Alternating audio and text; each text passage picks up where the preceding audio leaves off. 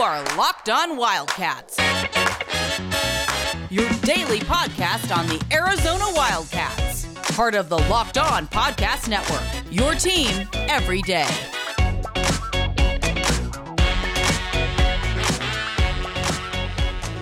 Thanks for listening to the Locked On Wildcats podcast. I'm Mike Luke, joined by John Schuster. All right, we're going to have a couple shorter episodes for you here today, or, well, depending on when you look at it. John Schuster, let's talk some COVID without getting into the scientific part of it. This is, you and I think we hit the nail on the head a little bit here when it comes to these college athletes. I think we're at the point, without making this political, where, you know what, just let these guys play. You've got bowl games being canceled left and right. Arizona UCLA was canceled, but now they're not playing for like 3 or 4 days, even though maybe they could. There's just such confusion here, and here's almost my thing where I'm going with this is either play or don't play. Right. Because I don't think... Trying to half-ass it makes it confusing for a lot honestly, of people involved.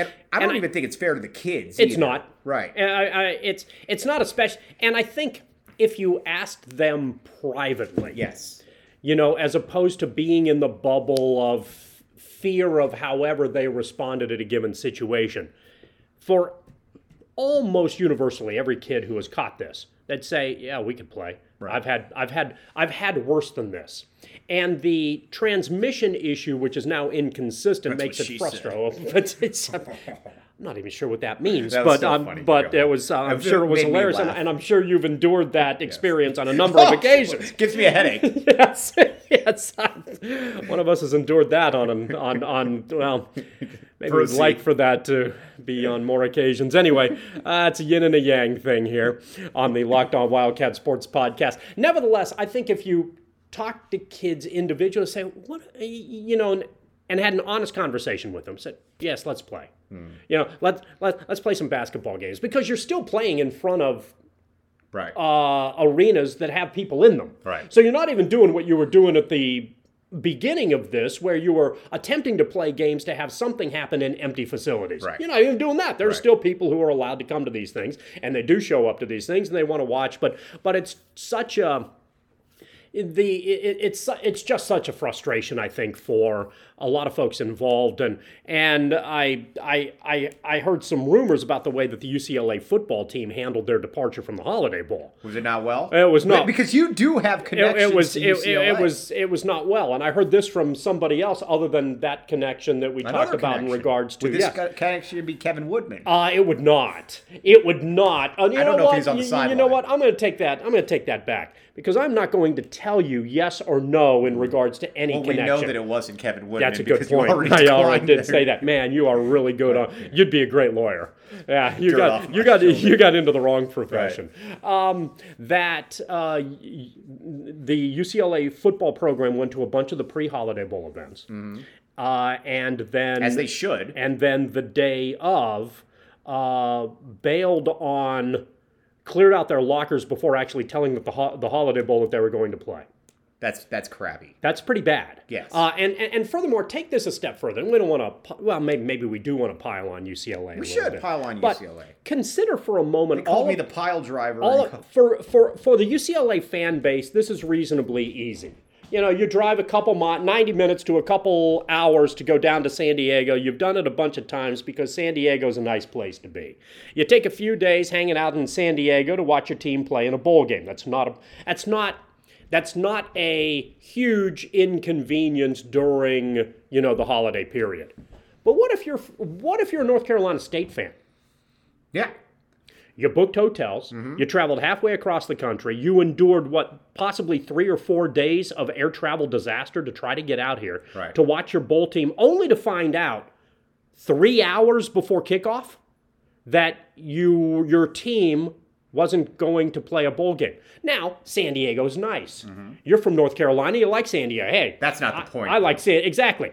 The fans who went out from North Carolina got absolutely screwed out of this deal. You think they're going to get any of their money back? No, they all ought to file a civil lawsuit against UCLA. I would agree with that. But they're not going to win it, obviously, because UCLA is going to say it's all about safety, and they're going to get the backing from, obviously, there's nothing they can do about it. But all of these fans who from North Carolina, who went out to San Diego, get none of their money back, and got massively inconvenienced for a week.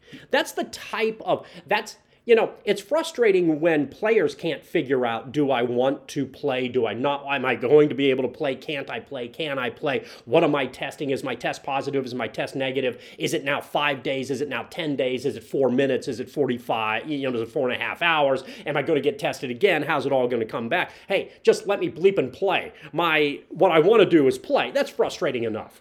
You add the other aspect of that from a bowl standpoint for people who have taken time to follow their team and decided to go entirely across country to do it. Mm-hmm. And I don't care if if the entire fan base at North Carolina State has $10 million or $10,000 in the bank. Right. Doesn't matter. That's what matters is the inconvenience that they had to go through, and they're not the only one.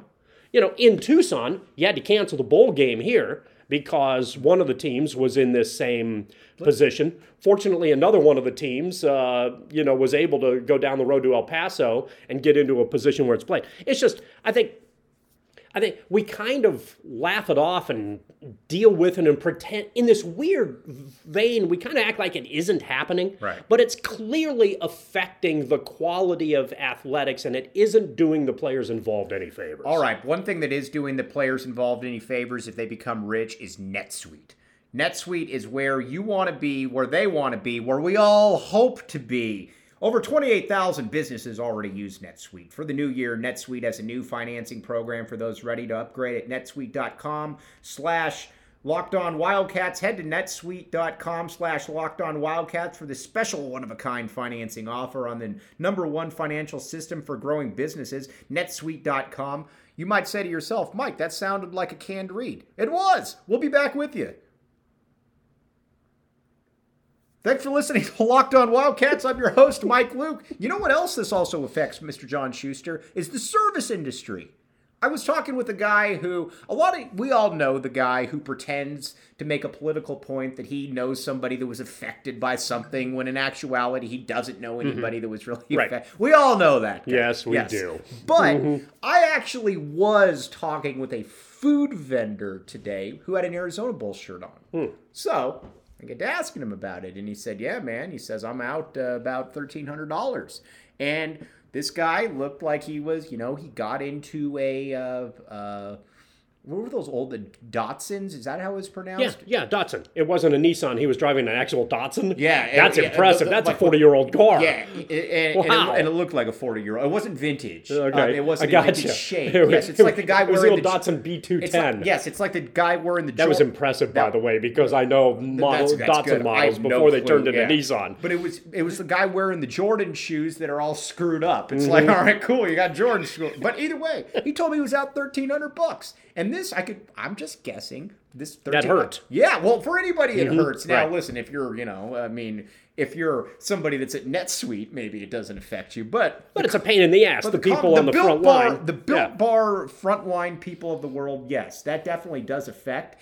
Built Bar is one thing, though, that if you were bummed out about losing $1,300, that you would probably say, man, how can I re-energize myself in the best quick way possible? Built Bar. That's what I would do. Let's get back to this guy for a second, because it affects a lot more people than just what I think people say, oh, well, UCLA, who cares? Or, those kids, who cares? There are a lot more people than just the fans there. There are a lot of people that are dependent on this. Yeah, that's, and especially with some of these bowl seasons, these bowls cities make a big push for some of these bowl games to get some tourists in here to try to make that work. And yes, you talk to people in the service industry, drivers, any of a number of folks who work in a variety of entities are the ones who get directly affected by this. And a lot of those folks are the ones who also can't afford to be as directly affected by it. And, a year ago, there were some options that perhaps they had that now don't exist. Right. So that makes things a little bit more difficult as well, especially when you continue to deal with massive uncertainty. And I get that a lot of people still travel, but now when you have last minute cancellations, that is going to hurt. That's going to hurt the bottom line of a lot of folks, and it's unfortunate. All right, so we got a couple shorter ones. We'll be back with you tomorrow. You're listening to the Locked On Wildcats podcast.